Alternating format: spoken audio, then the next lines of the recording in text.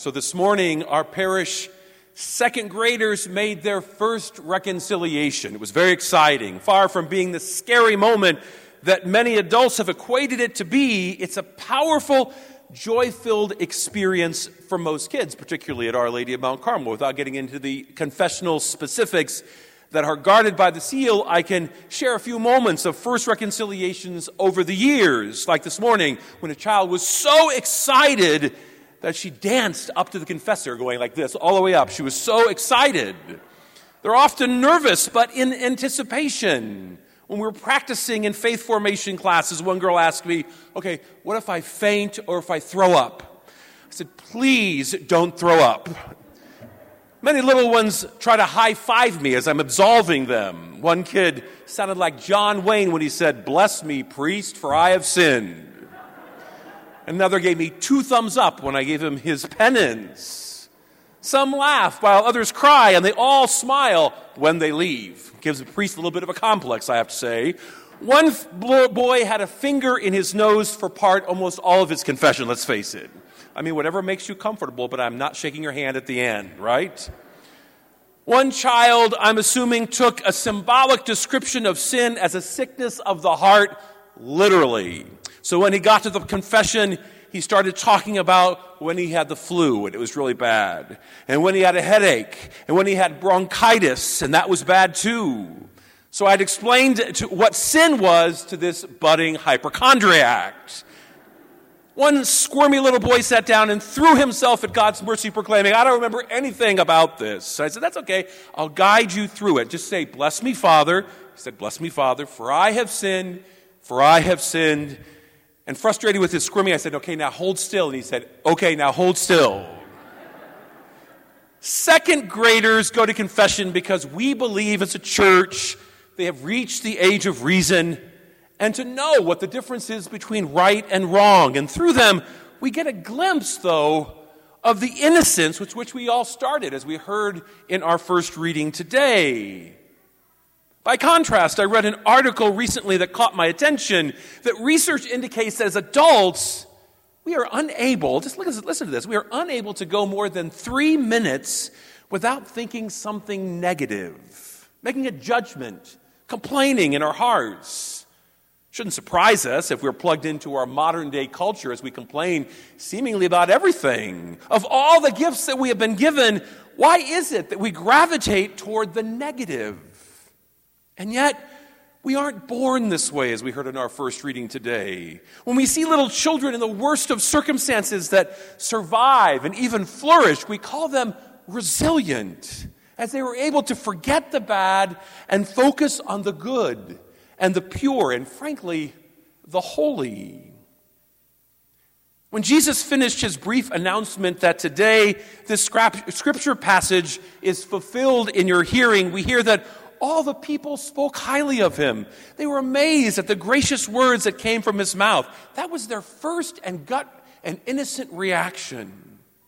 Taken from the prophet Isaiah that we heard last week, the Spirit of the Lord is upon me because he has anointed me to bring glad tidings to the poor, liberty to captives and recovery of sight to the blind, to let the oppressed go free and proclaim a year acceptable to the Lord. A beautiful, positive, and joy-filled announcement. It was a powerful moment. The hometown boy had done good. People are impressed. Eyebrows raised. Wow, this is interesting. But then what happens? The very next words out of the town people's mouths are, wait a minute, isn't this the son of Joseph? This comment wasn't neutral, wasn't a compliment. They're making a judgment. They're tearing down. Joseph was just a carpenter, therefore Jesus was supposed to remain just a carpenter, a nobody. What's going on here? Once they begin to question, they become suspicious, they become cynical, as well as susceptible to fear, which is the chief motivator of all of our faults, which is one step removed from anger and then violence, and before long, as we hear in our gospel today, they're ready to chuck Jesus off a cliff. Spiritual writer Thomas Merton called our tendency towards that negativity, judgment, complaining, impatience, and comparison and competition, all the tools of the false self. It isn't real. It isn't what it should be. The false self is what we create to protect ourselves from others, even God. It is fear-based because our true self, as we know, is made in the image and likeness of God and responds to God's will. That we are made in the image and likeness of God is something that never changes. But when we create our false self, however, we stop being the likeness of God. We become the likeness of the false self and the devil. And the false self responds with fear by cultivating negativity, cynicism, and judgment. The false self complains and tears down in order to maintain its status. And when we're operating out of the false self, we lose a proper sense of humility. We're arrogant. We can't see that we're ever wrong. Our actions, lifestyles, our moral decisions or lack of moral decisions, the way we relate to others are all justifiable in our minds. Of course, the antithesis of the false self is the love that St. Paul talks about in his letter to the Corinthians. St. Paul, in what is perhaps one of the most well-known passages of Scripture, tells us about love. The problem is when we read this passage, we tend to read not necessarily what St. Paul says, but what we try to make St. Paul say. For example, nowhere does St. Paul say love is an emotion. Nowhere does St. Paul say that love feels good necessarily.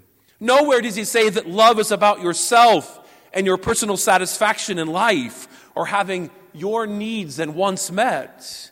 Nowhere do we find any of those things because they're the thoughts of the false self. In fact, what we find St. Paul saying is exactly the opposite.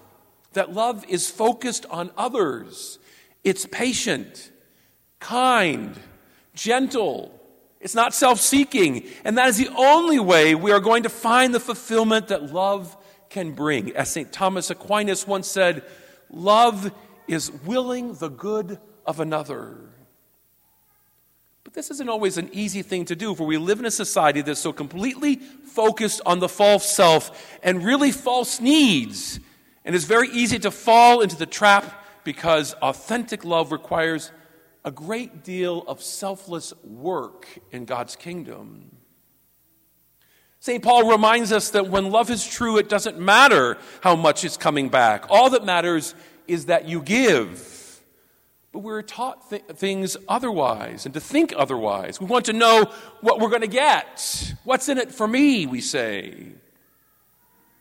Look once again at the characteristics of love and ask yourself, is this me with the most trying and difficult people in my life? Is this what people see when they speak to me and see my example? Am I patient and kind and gentle and selfless? Do I endure all things with joy in my heart and bear all things and accept all the crosses that God affords me? Do I build up instead of tear down? When we don't love, which includes risk and vulnerability and sacrifice, then we really have nothing that is supernatural. But if we have the love that is modeled on the cross and is represented to us during this sacred liturgy, when we receive Jesus' body, blood, and soul and divinity, then we have found the pearl of great price, as the Scriptures tell us. We have found love, and we have found the Lord.